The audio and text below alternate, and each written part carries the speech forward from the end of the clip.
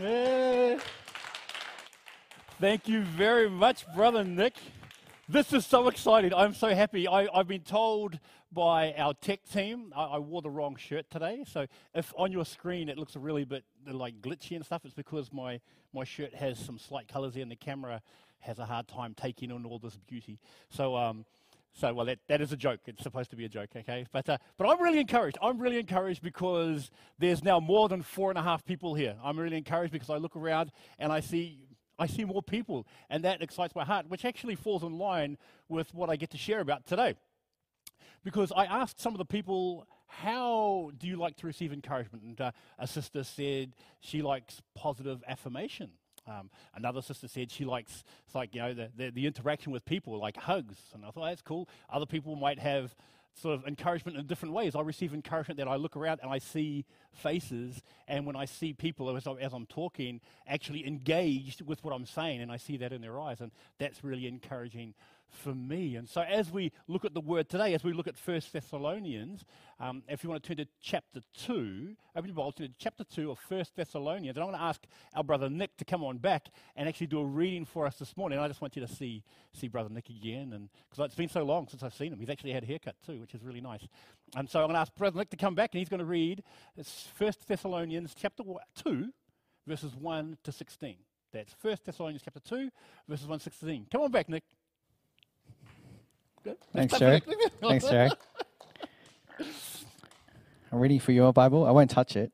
All right. 1 Thessalonians chapter 2. You know, brothers and sisters, that our visit to you was not without results. We had previously suffered and been treated outrageously in Philippi, as you know. But with the help of our God, we dared to tell you his gospel in the face of strong opposition. For the appeal we make does not spring from error or impure motives, nor are we trying to trick you. On the contrary, we speak as those approved by God to be entrusted with the gospel. We are not trying to please people, but God, who tests our hearts. You know we never use flattery, nor do we put on a mask to cover up greed. God is our witness. We were not looking for praise from people, nor from you or anyone else, even though as apostles of Christ we could have asserted our authority. Instead, we were like younger children among you. Just as a nursing mother cares for her children, so we cared for you. Because we loved you so much, we were delighted to share with you not only the gospel of God, but our lives as well. Surely you remember, brothers and sisters, our toil and hardship. We worked night and day in order not to be a burden to anyone, while we preach the gospel of God to you. You are witnesses, and so is God, of how holy, righteous, and blameless we were among you who believed. For you know that we dealt with each of you as a father deals with his own children, encouraging, comforting, and urging you to live lives worthy of God, who calls you into his kingdom and glory.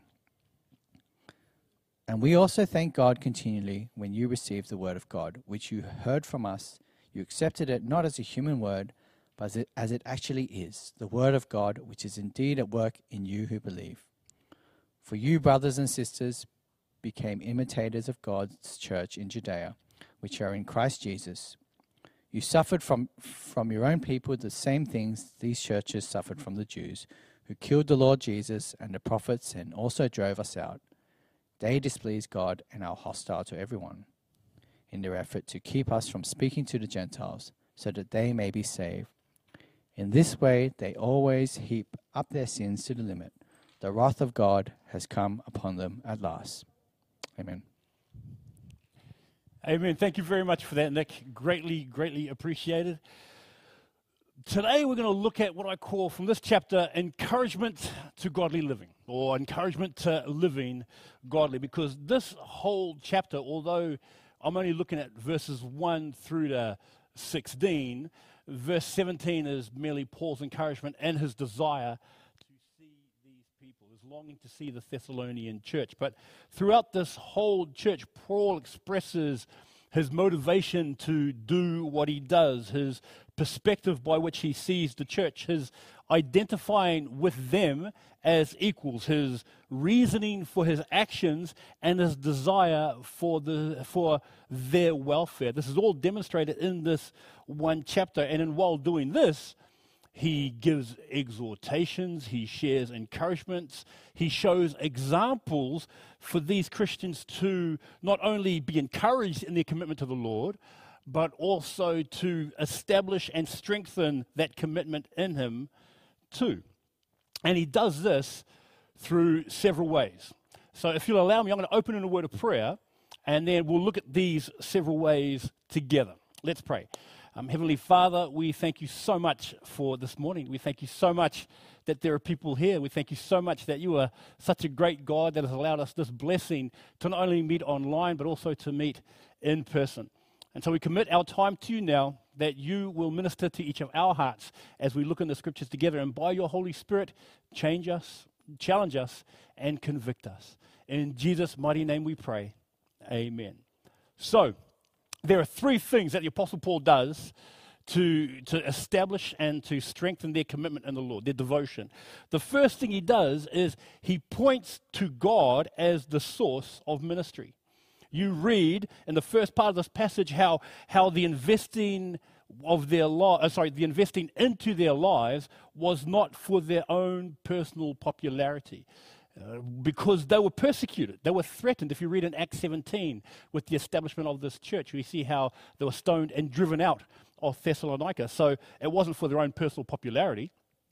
It wasn't for the gathering of or consolidating of their own personal power, because they had no power. There are some skeptics that believe that a lot of people, or that the apostles did what they did so that they could get some sort of power, religious power over them. But that's not the case when you look at the first century church. They had no physical might, no military might at all, so they were limited there. Nor was it for financial gain. They were not wealthy. They didn't do it to make money. They were not wealthy. As a matter of fact, Paul had to make tents to support himself. And if you read from verses 3 to 6, we read that the appeal we make does not spring from error or impure motives, nor are we trying to trick you. You see their motivation there. On the contrary, we speak as those approved by God to be entrusted with the gospel. We are not trying to please people, but God. Once again, the focus of their motivation, who tests our hearts. Verse 5, you know we never used flattery. Proverbs talks against flattery. Nor did we put a mask to cover up greed. There's a lot of masks around too. Anyway, beside the point. Okay, God is our witness. We're not looking for praise from people, not from you or anyone else, even though as apostles of Christ, we could have asserted our authority. So you see their motivation, you see their desire, and that it all based on God as the source of ministry.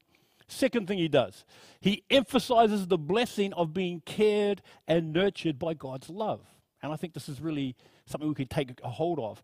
If you look at the language Paul uses in describing the way he invested into this church's life, he never placed himself above them, although he could have. He never considered himself as better than them.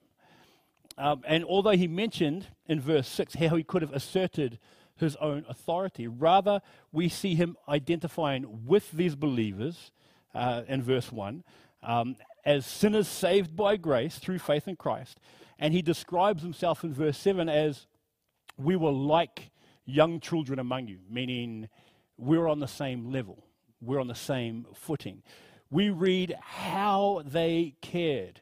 In verse 8, you read, just as a nursing mother cares for her children, so we cared for you. Verse 7 and 8.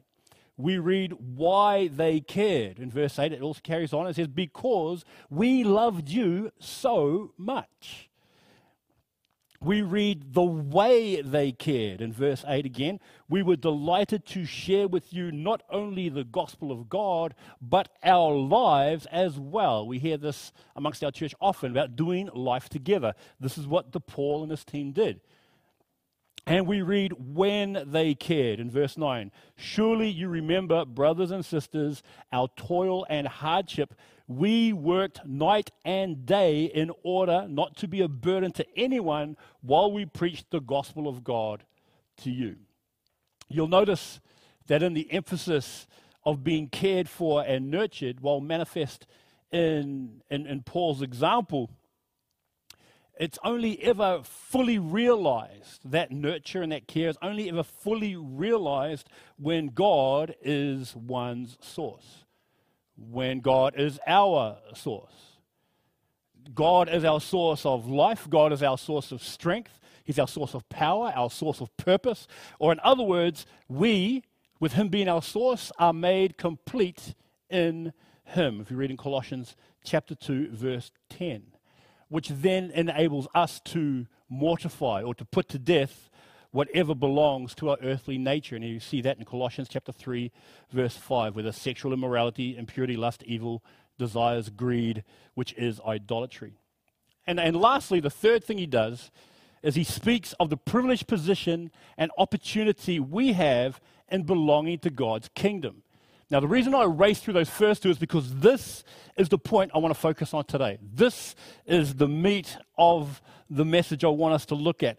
It's this third point in verses 11 and 12 I want us to be the focus of our attention this morning. It says this in 1 Thessalonians chapter 2, verse 11 and 12. We read, "For you know that we dealt with each of you as a father deals with his own children, encouraging, comforting, and urging you to live lives worthy of God, who calls you into His kingdom and glory." Now, while Paul speaks of his mindset and action, already referring to himself as a brother in verse 1, stressing the same position before the Lord as a sinner in need of a Savior, as a fellow child in verse 7, a fellow dependent, a child trusting in his heavenly Father. If you look at Matthew chapter 6, verses 25 to 34, and you see that in like I said, in verse 7. And lastly, as a loving mother who nurtures and cares, like a caring parent held in the arms of a loving parent, Deuteronomy 33:27 and verse 7. It is here in verse 11, which I really like. It points to a father that deals with his children.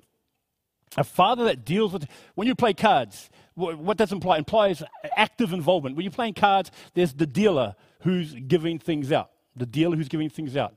There's my parents who used to deal to me loving discipline, okay? You have all those... There's the boss who deals with situations within your job. That whole word deals speaks to an active involvement. It looks at doing, not just seeing. It looks at practical steps, not tentative ideas or implied thoughts. That's what the word deals. It's like, I mean, even at school or home, you hear this from your parents. "I'll deal with you when you get home." And I look around and I see people nodding. Yeah, they know what I'm talking about. And as a parent, I've even said this. "I'll deal with you when I get home." And what I like is that the example Paul gives here of a father dealing with his spiritual children in the Thessalonians, it is the same heart that God has toward us. It is the same heart that God manifests in dealing with us as His creation and as, specifically, His children. As His creation, we are defiant with our desire to live autonomously. That word autonomously means to live self-governing, to live separate. And we read of the lengths that God was willing to go to for us in that defiance. That in that defiance, He sought to deal with that whole sin rebellion, that whole sin nature that we hold on to within our own hearts. And He reached out. You read Philippians chapter 2, verses 6 to 9, and you read the extent that He was willing to go to deal with that issue that kept us separated from Him.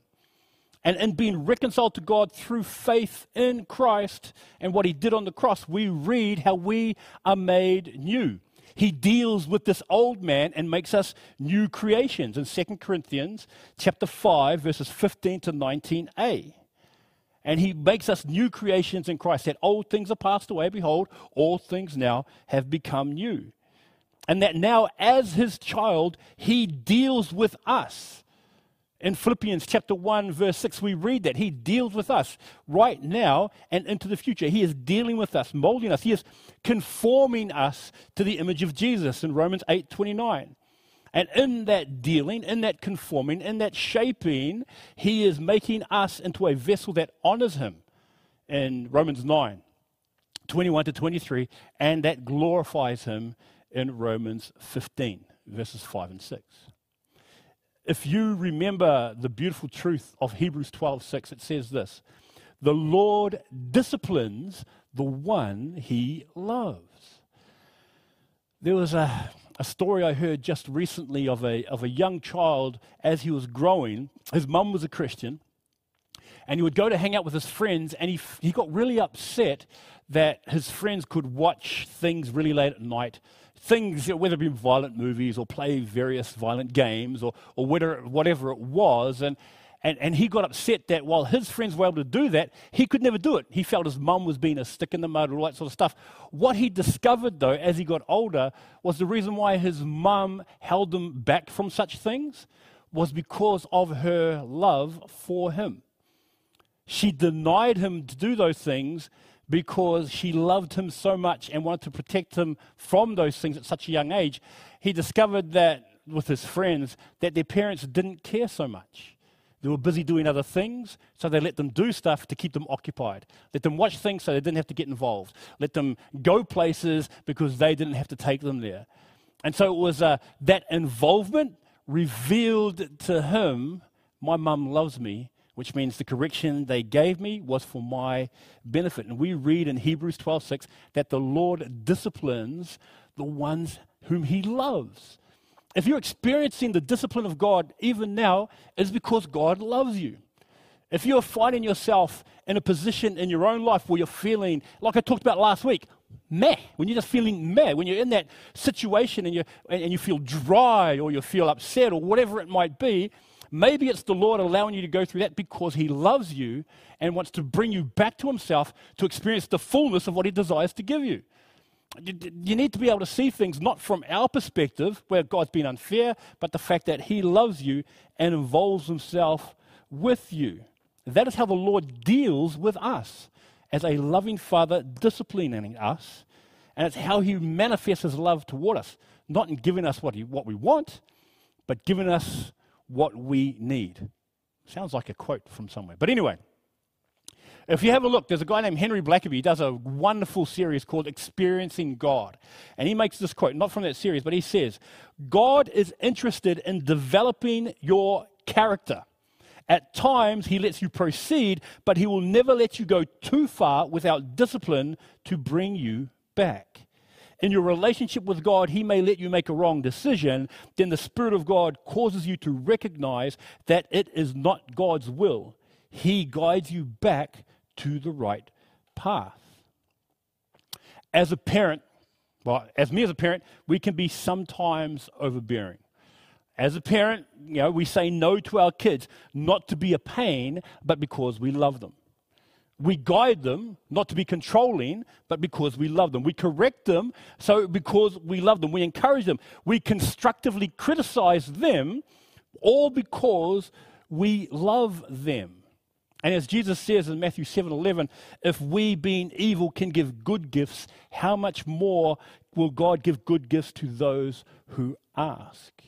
Which basically means this: if we, being evil, can manifest and show such love and such care and such concern because of our love for our children, how much more does our Heavenly Father manifest that love to us, not to let us go our own way and do our own thing continually, but rather discipline us, involve himself with us, deal with us in order to bring us back to himself and fully appreciate the greatness of his love that he shows us or shows toward us.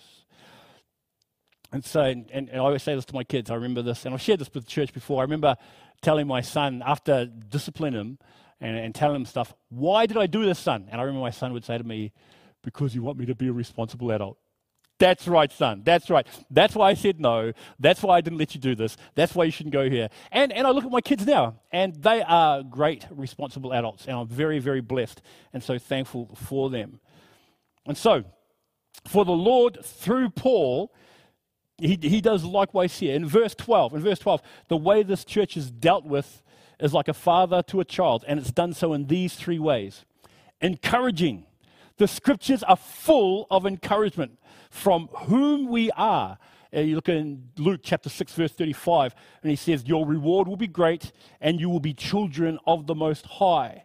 In Philippians 2:15, we read, so that you may become blameless and pure, children of God without fault in a warped and crooked generation. So from whom we are to where we're going. Hebrews 11:16, we read how God has prepared a city for them. How he's prepared a better country for them. In Revelation chapter 21, verses 3 and 4. In verse 4, he says, he will wipe every tear from their eyes. There will be no more death, or mourning, or crying, or pain, for the old order of things have passed away. So we've got whom we are, we've got to where we're going, to whom we belong. 2 Corinthians chapter 6, verse 16 says, as God has said, I will live with them and walk among them, and I will be their God, and they will be my people. In a world that is looking for someone to belong to, looking for acceptance, we are told within the scriptures that he is our God and we are his people. So not only from whom we are to where we're going, to whom we belong, but also to what we can do and to how we can do it. Philippians chapter 4, verse 13. I can do all things through Christ who strengthens me. Not only from whom we are to where we're going, to whom we belong, to what we can do and how we can do it, but also to whom we do it with. We read in Romans 14:5, so in Christ we, though many, form one body, and each member belongs to all the others. I mean, I look around here, and it's really nice. I'm looking around here, and I'm seeing people spread out. And I get to do this. This is the encouragement. I get to do this with you. The scriptures describe us as being what? Fellow soldiers. You know what that means? We fight alongside each other. Not fight with each other. We fight alongside each other. What are we called? We're called fellow workers. You know what that means? We get to work alongside each other. We're called fellow brothers and sisters. We are a family in God. How encouraging is that? How encouraging it is to know that you are not alone.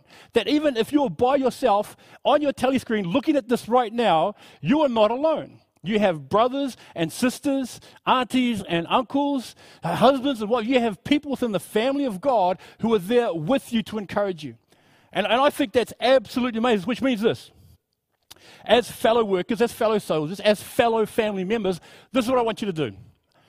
I want you to send on the GCC devotional wall that you should all be a part of. And if you're not, then send me a number and I'll make you part of it. But then you need my number to do that, eh? Get my number from somebody and I'll put you on the devotional wall. But this is what I want you to do. I want you throughout this week to post an encouraging verse. No exegesis, no big sermon or anything like that. I want you just to share a verse that encourages you, that has encouraged you, that you might read it in your quiet time tomorrow morning and thought, oh, I want to put this, and just post it on there. No explanation, just put it there. And I'm praying that there'll be like 100 or so, because there's 100 and something members on this devotional wall, there'll be like 100 or so verses in this coming week. Because if it encourages you, I guarantee you it'll encourage somebody else. And then if you encourage somebody else, if you were encouraged, then I'd like you to bless someone else and encourage somebody else. Because this is what God has given us, the ability. That's how a father deals with his children, to encourage them. So the scriptures are full of encouragement. And in the receiving of that encouragement, we also receive comfort.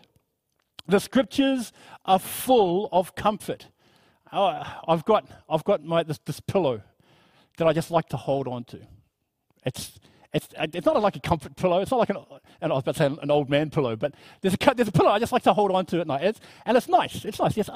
Okay. And it is quite comforting. I was with Jono last night, and we're Jono and I wasn't hugging Jono. But I was with Jono and Nick. So Nick, the MC, and we're talking. And Jono was telling me he bought a Lego. He bought a Lego thing which he made, and he found it quite therapeutic. Lego or Duplo, I don't know which one, but he made Lego, and it was and he really, and he found it very. My one is colouring in. And Jono asked me, like a children's colouring book? Yes, a children's. I like colouring in. And for me, it's comforting. We have various comforts. So the scriptures, that's enough about my personal habits and Jono's. But anyway, the scriptures are full of comfort. And you know how they're full of comfort? Because they're full of the promises of God. Promises of God. And because we learnt a couple of weeks back, God cannot lie. It's impossible for him to lie. Therefore, when he makes a promise, that promise will be kept.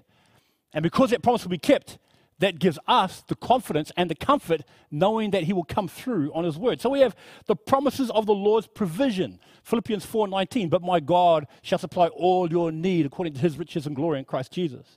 We read the promises of the Lord's presence in Hebrews 13:5, I will never leave you nor forsake you. We have the promises of the Lord's power in 1 John 4:4, that greater is he who is in you than he who is in the world.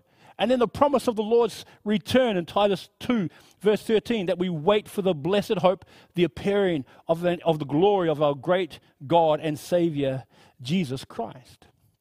So there's not only this, the comfort, this encouragement and this comfort, but also a very necessary reminder to us that these promises, that these scriptures are to be taken seriously, because we're also coupled with this third thing, an urging. Okay, the scriptures are full of urging. And okay, I remember I shared this a while. I remember when Ash was doing his training stuff, and he would come to the school and he would take me through a training session, and I would be, he would encourage me, yes, he wouldn't offer me comfort, but he would encourage me and he would urge me to do my best. And I remember doing push-ups, I remember running, sit-ups, doing all these terrible exercises, which thanks Ash for nothing. But I remember his one line to encourage me, his one line to urge me when I was finding it hard to do something. He said this to me: "You call yourself a man. You call yourself a man." And terrible as it is, I remember finishing it because he used that to urge me on. Yeah, that was a good one. That was a good line, that one. But yeah, so even now when I exercise, and I'm doing whatever exercise I'm doing, and I'm finding it difficult, that one line, that Ash, I hear it in Ash's voice, comes in the back of my mind. You call yourself a man, Joe?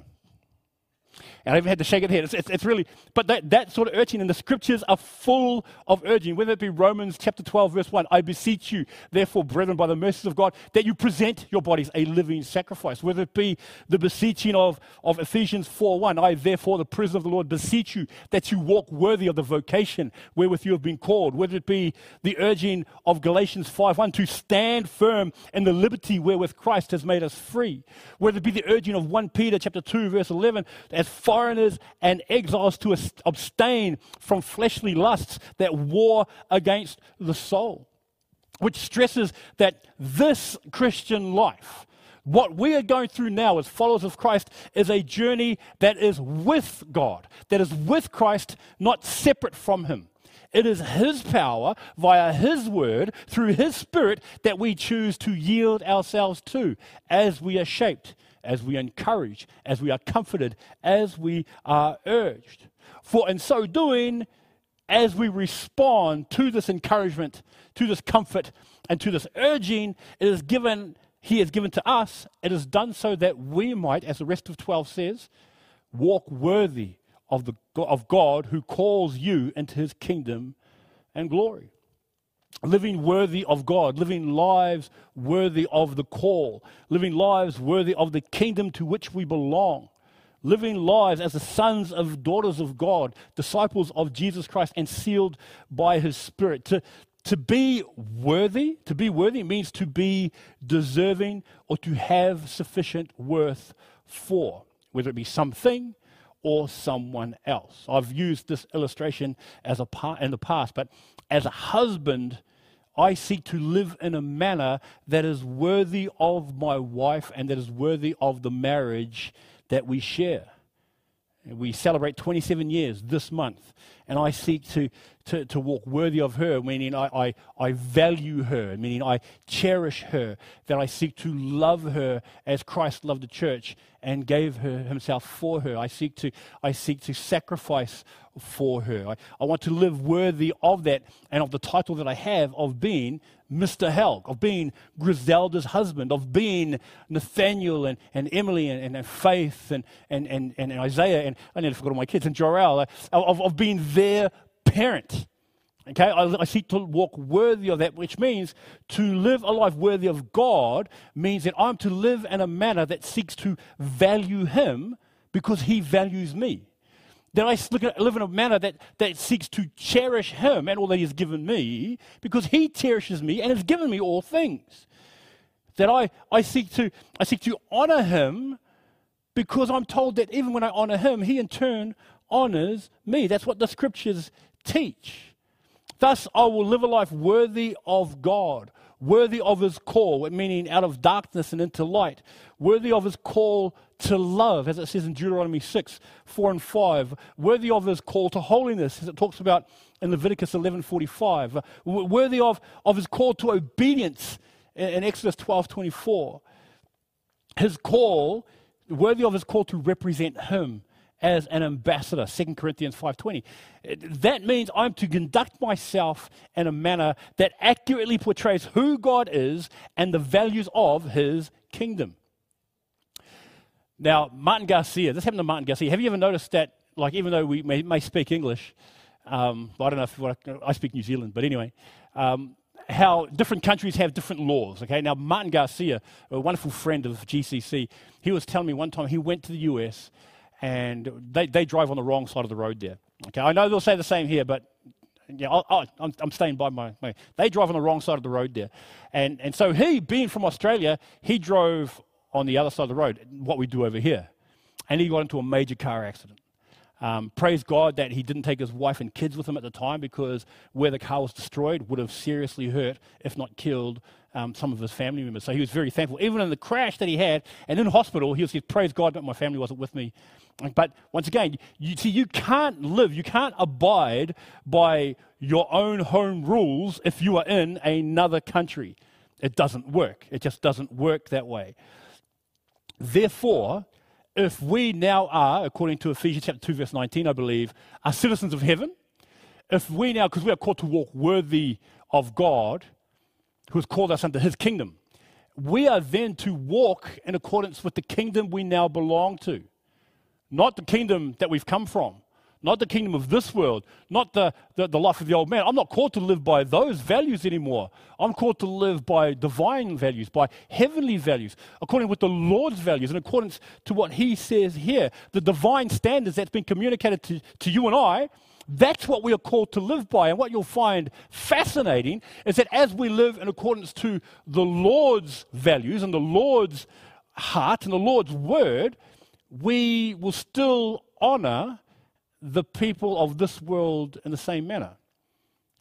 Let me explain. If you look at the one another's listed in Scripture, you'll find us will be fulfilling that whole idea of, I think it's John 13:35, of how all men will know that you're my disciples by our love for each other. So we read these one another's in Scripture, devoted to one another. That's what we are called to live by. Romans 12:10a.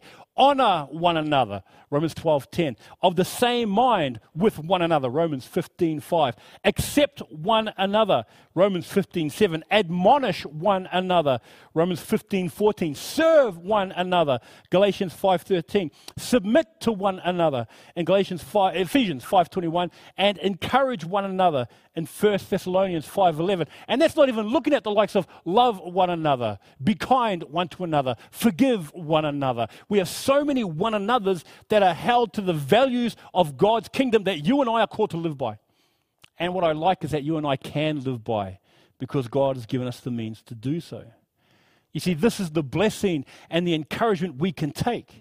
The example given by Paul toward the church is comparable to the love, involvement, compassion, encouragement, and urging the Lord Jesus expresses toward you and towards me. And we can be confident that He who began a good work in us will continue it until the day of Jesus Christ. That is the encouragement. That is the encouragement to live a godly life. We've been given the standard by which to live. We're given the means by which we can live it, and we're given the power to do so. Isn't that encouraging? That's encouraging. I'm encouraged. And so we can move on. We can move on from this into what God has in store for us by his power. So as you move forward, as we move forward, we can be encouraged that our Lord is present with us, comforted by the fact that he will never leave us nor forsake us, and urged to walk in the Spirit and to walk obediently by his word. Such is the love of God and Jesus Christ to you and I. So, Paul points to God being the source of ministry, emphasizing the blessing of being cared and nurtured by God's love as we observe the privileged position and opportunity we have in belonging to God's kingdom. That, brothers and sisters, is the word for you and I to take away today. To be encouraged in, to stand in, and to move forward in for the glory of God. Yeah. I pray that you would be encouraged in some small way, and that whatever encouragement you've received, you can then pass on to others. So if you allow me, bow your heads and we'll close in prayer. Heavenly Father, we thank you so much for your love and for your goodness that you manifest to us in so many ways. From the giving of your Son, Jesus Christ, who died on the cross and rose again so that we might be forgiven of our sin, to the fact that we, through faith in Christ, are made new creations and born again of his Spirit. Thank you so much that you deal with us in our defiance. You deal with us in our rebellion, and with your long suffering and patience and compassion and mercy, you shape us and conform us through your encouragement, through your comfort, and through your urging to become more like Jesus. I pray that as we leave here today, that these will not just be words that fall on our ears and rest upon our hearts. I pray that our hearts be soft to take in the seed of your word, that it might take root and come to fruition, to bring forth fruits of righteousness, fruits of holiness, and fruits of obedience. So we ask you to dismiss us now. Thank you that we are your workmanship created in Christ Jesus. Thank you that you are continuing the great work that you have started in us and you will bring it to completion. Thank you just for the privilege and the blessing of being called your child. In Jesus' name we pray. And all God's people said, amen. Thank you very much, brothers and sisters.